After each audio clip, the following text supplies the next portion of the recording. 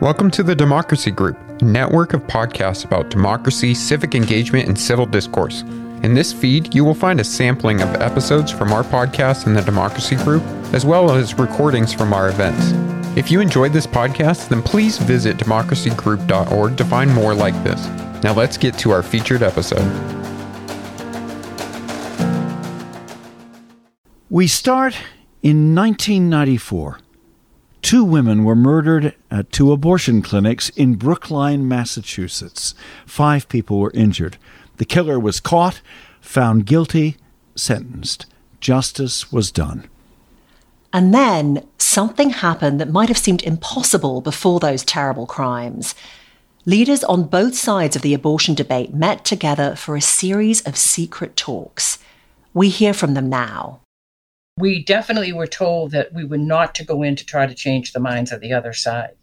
And for myself, it was extremely difficult for me to do that because I wanted to change their minds.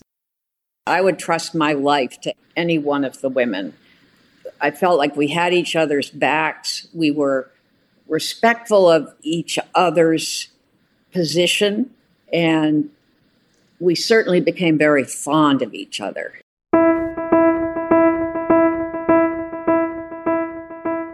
This is Let's Find Common Ground.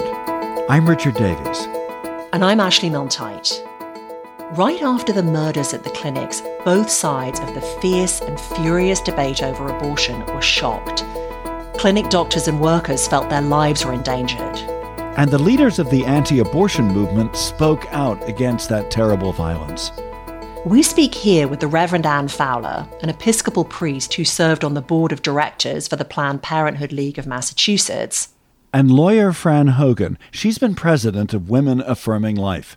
They're among the women profiled in the new documentary, The Abortion Talks. You know, Richard, it took years for the women to go public and explain what they'd been discussing and why they met. The first mention came in an opinion article in the Boston Globe. The headline was Talking with the Enemy.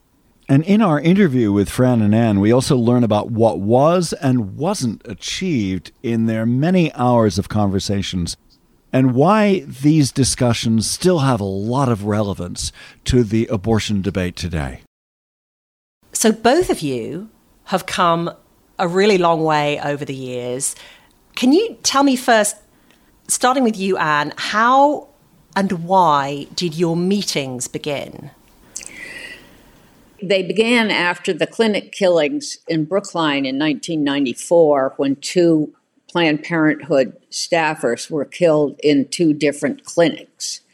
After that happened, then Cardinal Law and then Governor Weld asked for a lowering of the rhetoric, a de-escalation of the provocative and sometimes rather violent rhetoric that was happening in the public sphere around this issue of abortion.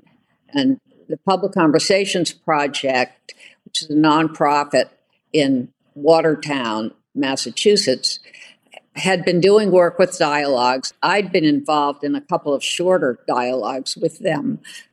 Laura Chasen and Susan Podziba, who are our facilitators, interviewed a number of leaders in both sides of the movement and selected 6 of us. And that's how we got there. And Fran, you have your own version.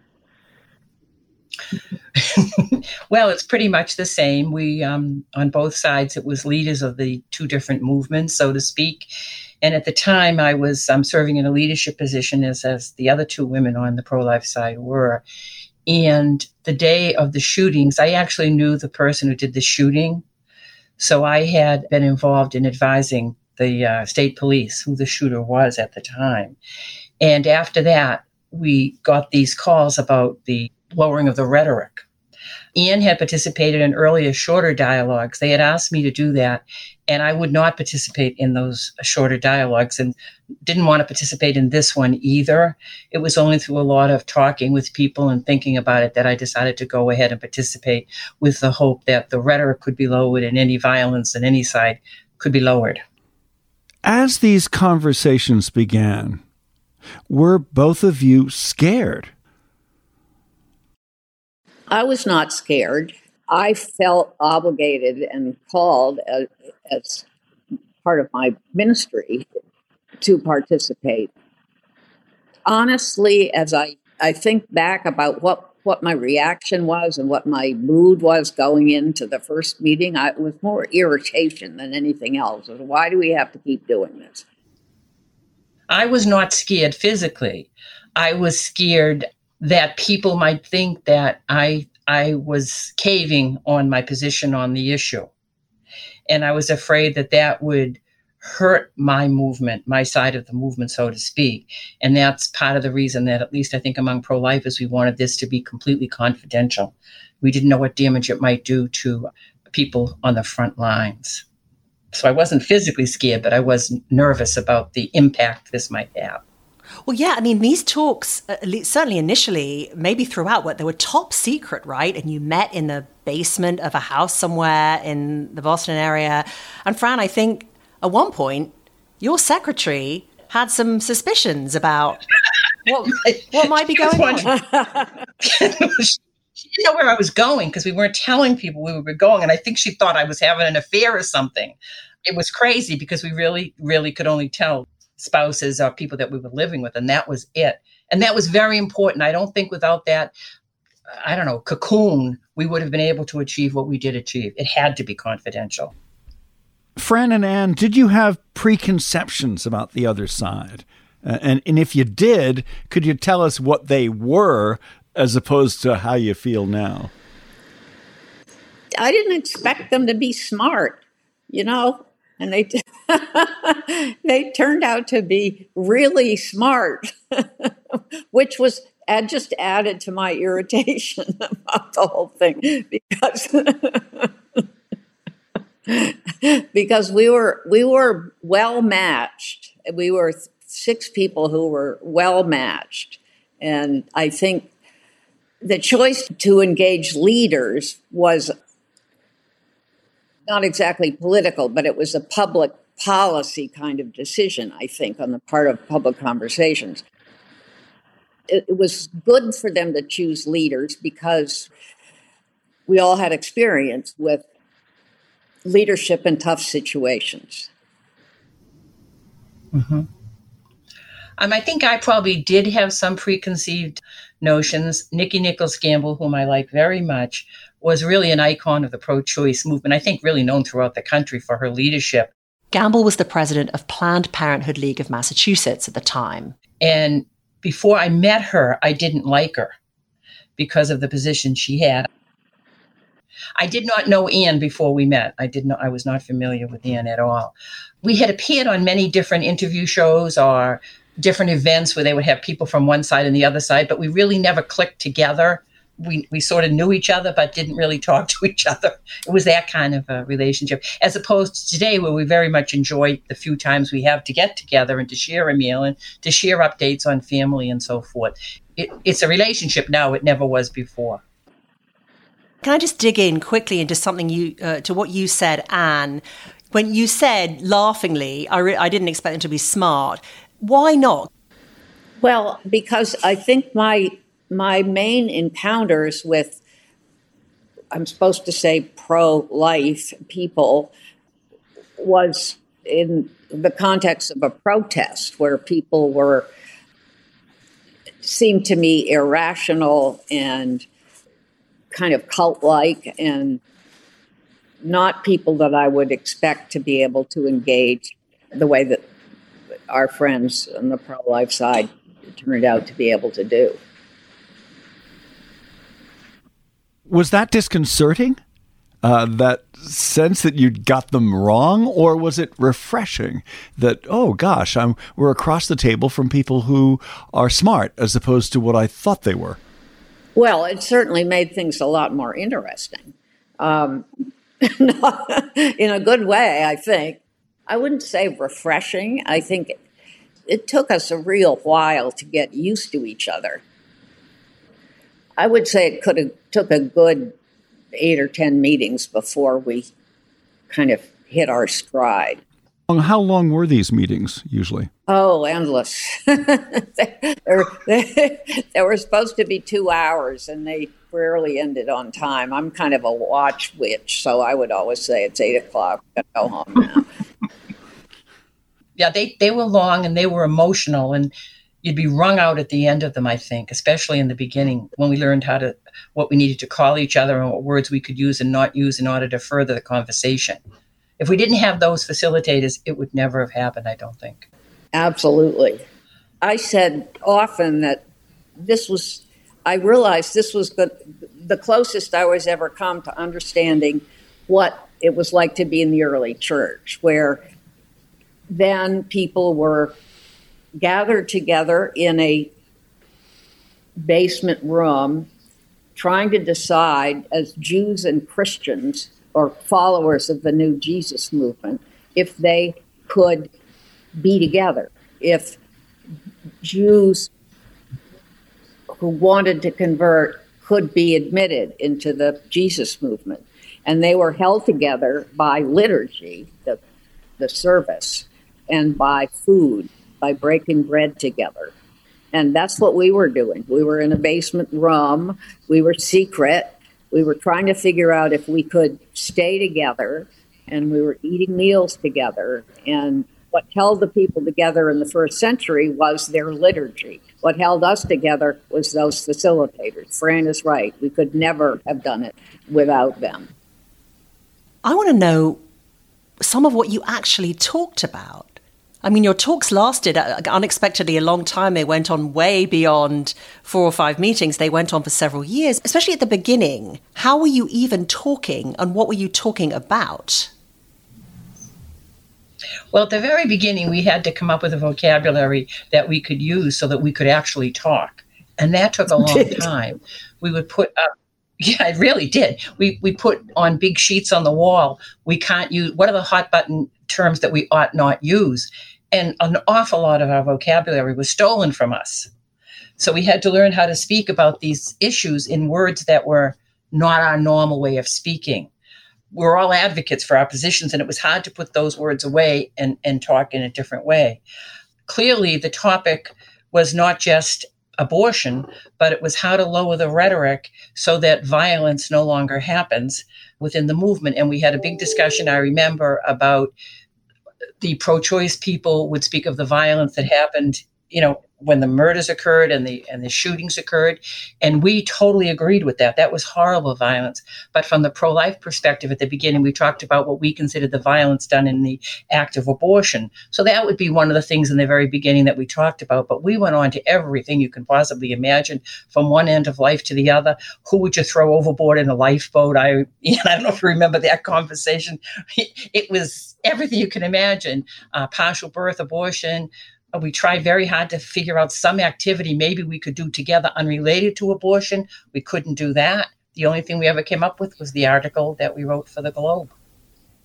That was the best thing we could have come up with. I mean, we talked about like planting a tree or, doing some public service or something like that. But the best thing that we came up with was the best thing, which was to make, and we spent a long time deciding whether we could, as we kept taking it out of the room. We spent a long time, and I think it's fair to say that the pro-life people were much more trepidatious about taking it out of the room.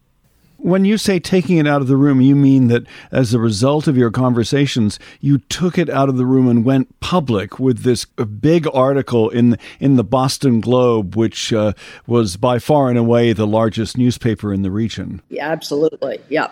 That's right. And as a result of that, we got invited to, I can't even imagine how many places to speak, from the Neiman Foundation at Harvard to the Rhinebeck up in New York, and we were everywhere. The day it was a little crazy. The day that we went with this, we figured no one would show up. They were going to have a press conference. No one was more shocked than we were. The room was full of media. We had no idea of the impact this would have. And from a pro-life perspective, purely from my perspective, it was the best thing because we were heard in places we never had access to before. We would never be invited to many of these places. Now, was it scary going to places, Ian will know this, where everybody in the room feels differently than you do? Yes, it was. But I felt it was a real opportunity to present a message that they just never heard before. So it was a great thing, I think. But it's ancient history now. It's a long time ago. But it does relate to what's going on today, which we're going to get to a little bit later in the conversation. But just to quickly go back to your developing relationships with each other over the years, because by the time that Boston Globe piece came out, it was early 2001. Would you consider yourself friends by that point, the six of you? I would. Would you, Ian? Well, it depends what you mean by friends. I think we were friendly acquaintances, fairly close acquaintances. There are some elements of real friendship that I have to say for myself were lacking. But I think most important, we learned to trust one another. And to this day, I would trust my life to any one of the women. I felt like we had each other's backs. We were respectful of each other's position in a lot of ways. We were respectful of each other, and we certainly became very fond of each other. And we had a lot of laughs, and we went through a lot of different people's life experiences, death of spouses, death of siblings, birth of grandchildren. And those experiences forge deep relationships. That sounds great, but was there a moment, or were there moments when somebody threatened to get up and walk out, or there was a moment when you thought, oh gosh, this whole thing's just breaking apart, or we're going to have a yelling match here? I don't think anybody ever threatened to walk out that I can recall. One of the things that they taught us to do, and it was a very important lesson for me, was to listen to what the person is saying, not preparing your response to what the person is saying, and then saying back to them, because half the time what you thought they said, they didn't really say. And that was one of the gifts of these facilitators who taught us how to really listen and respond to what was actually said. I think that was a very good tool in their toolbox. Well, certainly that was true. I had trouble, I think, really hearing the other point of view. And I think I want to be sure to say this. I think it was one of the great opportunities of my life, because we don't have many opportunities to sit with people with whom we disagree and talk almost exclusively about the very thing that we disagree about. And that is a gift that I wish I knew how to scale up. In the podcast that we've done on Let's Find Common Ground, we've had a number of guests who've said that if we're speaking or in a dialogue with somebody who we disagree with, we need to listen to what they say before we really prepare a response in our minds. And so I think it's a very interesting point. But did either of you go into these discussions at any time wishing to change the minds of the other side? Well, we definitely were told that we were not to go in to try to change the minds of the other side.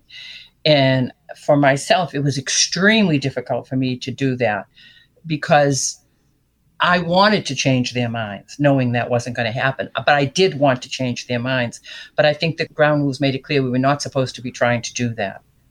Once you came to respect them and even like them, did you wish even more fervently that you could change their minds because you thought, oh, these are good people?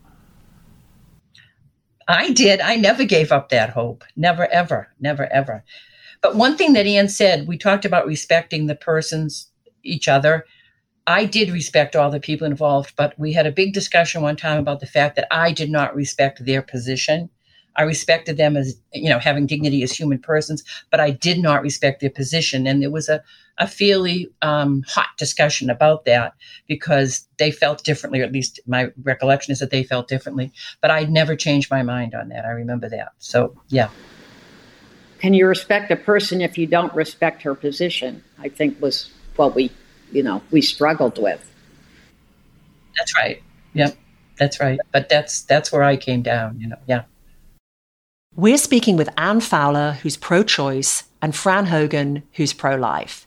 This is Let's Find Common Ground. I'm Ashley. I'm Richard. If you're interested in learning more about the conversations that Fran and Anne were part of, we recommend a new documentary. The film is called The Abortion Talks. You can learn more about it at their website, abortiontalks.com. As both women made clear in their conversations with us, they had facilitators who helped them work out who would be involved in the discussions, how long they'd go on, and also some of the things that could and could not be mentioned. The nonprofit group Essential Partners played a crucial role.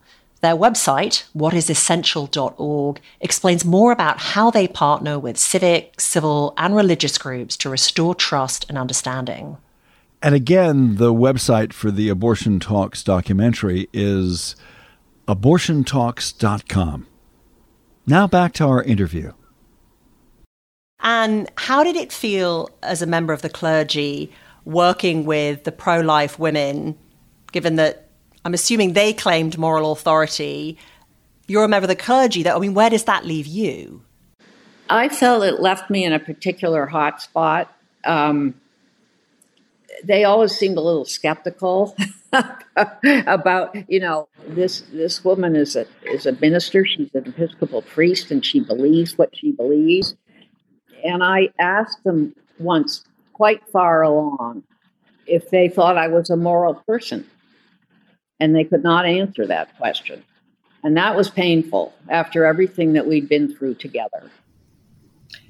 Well, just a couple of comments to that. One is that I think it's important, at least from my perspective, the three of us were Catholic on the pro-life side, but I was not coming from a faith perspective. So in terms of moral authority, I never thought of it that way. It was just how I thought in a secular, reasoned way. But second of all, if my brother asked me if I thought he were a moral person, I wouldn't answer that either, Anne. I can't judge another person's morality. In my mind, each person has to judge his or her own morality. And that would be why I wouldn't comment on that. I don't know the fullness of any other person's life. Politically, we live in very heated times, perhaps more now than when you first came together. And so often the debate over abortion is framed by the media that as I know, having been a reporter for a long time, loves conflict and clashes. And highlighting the worst about the other side can also be a good way for the two movements to raise funds and rev up their supporters. So what's wrong with the way the debate over abortion is currently being framed? Well, it happens. I went to the Maine State House on Monday to support some bills that our governor has proposed on expanding access to abortion and removing certain restrictions that have been on the books for a long time. And there were 65 of us that had signed up to testify in support of these bills, and 650 who had signed up in opposition. And they had been bussed in from all over. I mean, they were not all Mainers. And I was waiting in line in this rainy, cold day to go through security, and a man sort of ran down the hill where we were waiting and said, "Call them baby killers. That's what they are. They're baby killers." And I had a moment of real panic, like I've rarely ever had, because he sounded like somebody who could kill somebody. He would kill a baby killer. And then I realized, well, if he started shooting, he would shoot all the pro-lifers who are outnumbering me 100-1. So I stopped worrying about it. But, that's not the way to go. That's something that should be reined in by anybody who cares about making progress in finding common ground. Fran, what do you think? Well, I think that it happens both ways. we were having a march here on the Boston Common, and we got called terrible names by pro-choice people, but I don't think they were representative of the entire movement. I would reject what happened to Ian completely. It's antithetical to everything that we've tried to do. And I think it's probably true on both sides. There was an inability to have these conversations that we had to try to see what could be done. It turns out there's not much we can do on the issue together, because there is no common ground on the issue, without a doubt. But yelling and screaming is not furthering any conversation at all. As a pro-life person, I've worked toward what they call incremental legislation without a complete ban, trying to slowly, Ian I don't think would agree with this, but slowly put on restrictions until we wound up with the overturning of Roe v. Wade. But that's done not by yelling and screaming. I don't think Operation Rescue did us any favors, and I don't think calling people names does us any favors. And I think as a result of these conversations, as I mentioned before, we were able to get to places which probably only heard the people screaming baby killers, and which finally heard people who could articulate the position, I think, in a more positive and, thoughtful way. Fran, you just mentioned the sort of the lack of common ground on this issue. So those years that you were talking together, if you didn't find common ground, what did you find? We did not find common ground on the abortion issue whatsoever. He wants to make sure you know that.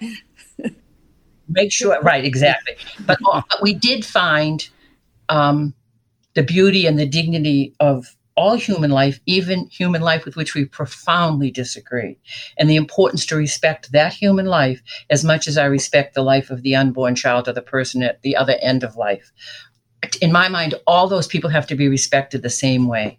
And because a person has a position I don't agree with, doesn't mean I don't respect and honor that person as a human being. Your conversations began in the 90s. Would it be even more difficult to start a chat around a subject as charged as this today than was the case when you began? Did you call it a chat?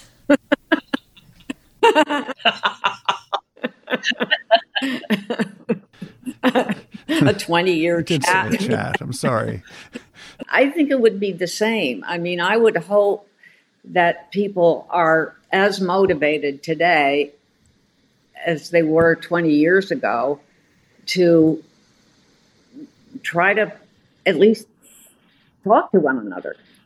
I mean, people of good faith ought to be as eager to do that as we were 20 years ago. And people ought to be very interested in facilitating such chats. I agree with Ian on this. I think that it could be done. There are so many more issues that are dividing people today, even than 20 years ago. I mean, I have a brother who has a daughter who raises money for Planned Parenthood and one that's in the Tea Party. Same family. So, when you're having dinner with people or talking with friends or family, often you disagree, not just on this issue, but on a million other issues. And, the TV and the media hasn't helped one single bit, in my view. I think they like to rev it up to make it more exciting and more volatile or something. That was my experience with the media.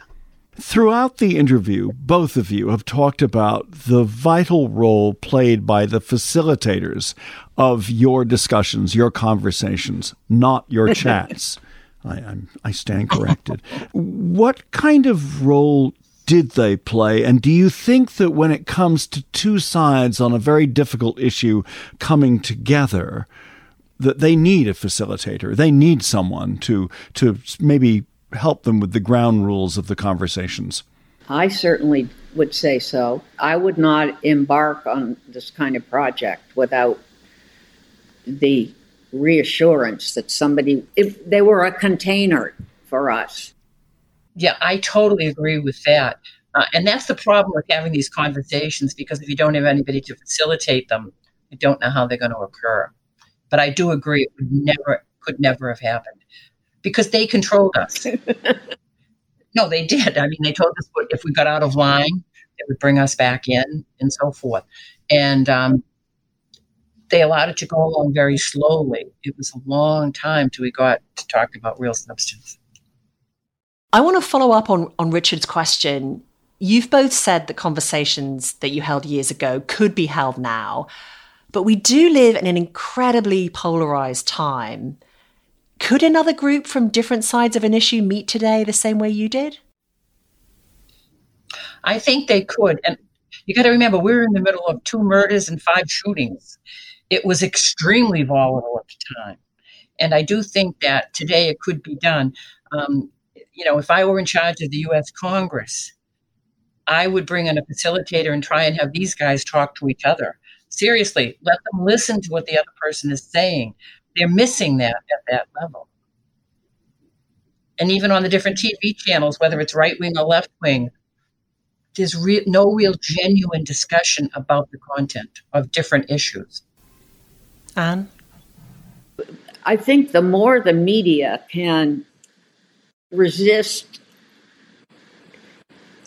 if it bleeds, it leads kind of journalism, and have more spots and more discussions like you're providing, examples of how we can have a conversation successfully without expecting to change other people's minds, but hoping to learn to understand where they are coming from.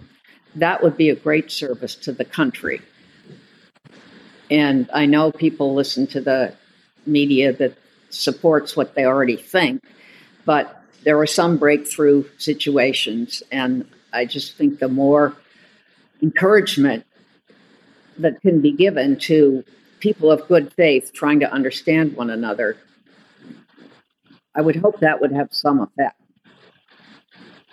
These, on the whole, were civil, dignified conversations that you had with the help of your facilitators. What would you say you gained from them personally? For myself, I gained the opportunity to understand why I believe what I believe at a very deep level. When one speaks with people with whom one agrees, you tend not to even examine your belief system. And I think what happened for me, at least, is I dug very, very deeply to understand what I believed and to understand the difference between what I might believe as a Catholic as opposed to what I might believe as a lawyer in a secular society, what was possible. So in that sense, I found it extremely an enriching experience. Well, part of what I gained very early on, which was this understanding about how I was getting thrown back to first century Christianity, the development of Christianity. And I realized I live in a kind of bubble where I don't have to spend a lot of time with people that I don't agree with. I don't have to listen to them. My family and I are pretty much on the same page. My friends and I are. So learning that I could love advisedly, I use the word advisedly. I'm advising myself that I love Fran and Madeline and Barbara. I don't always like them. I certainly don't believe them, but I love them. You hear it, Fran? I love you. I heard Joanne loud and clear. and as they say, I love you too. Fran Hogan and Anne Fowler. That's our show. Let's Find Common Ground is a production of Common Ground Committee. We have many Common Ground podcast conversations and also other events at our website. Go to commongroundcommittee.org. I'm Ashley Milne-Tyte. I'm Richard Davies. You know, we always say this, Ashley, and we mean it. Thanks for listening. Thank you for listening to this episode from the Democracy Group. If you want more podcasts like this, then visit democracygroup.org. There you will find our events, topics, and a newsletter as well. So head on over to democracygroup.org.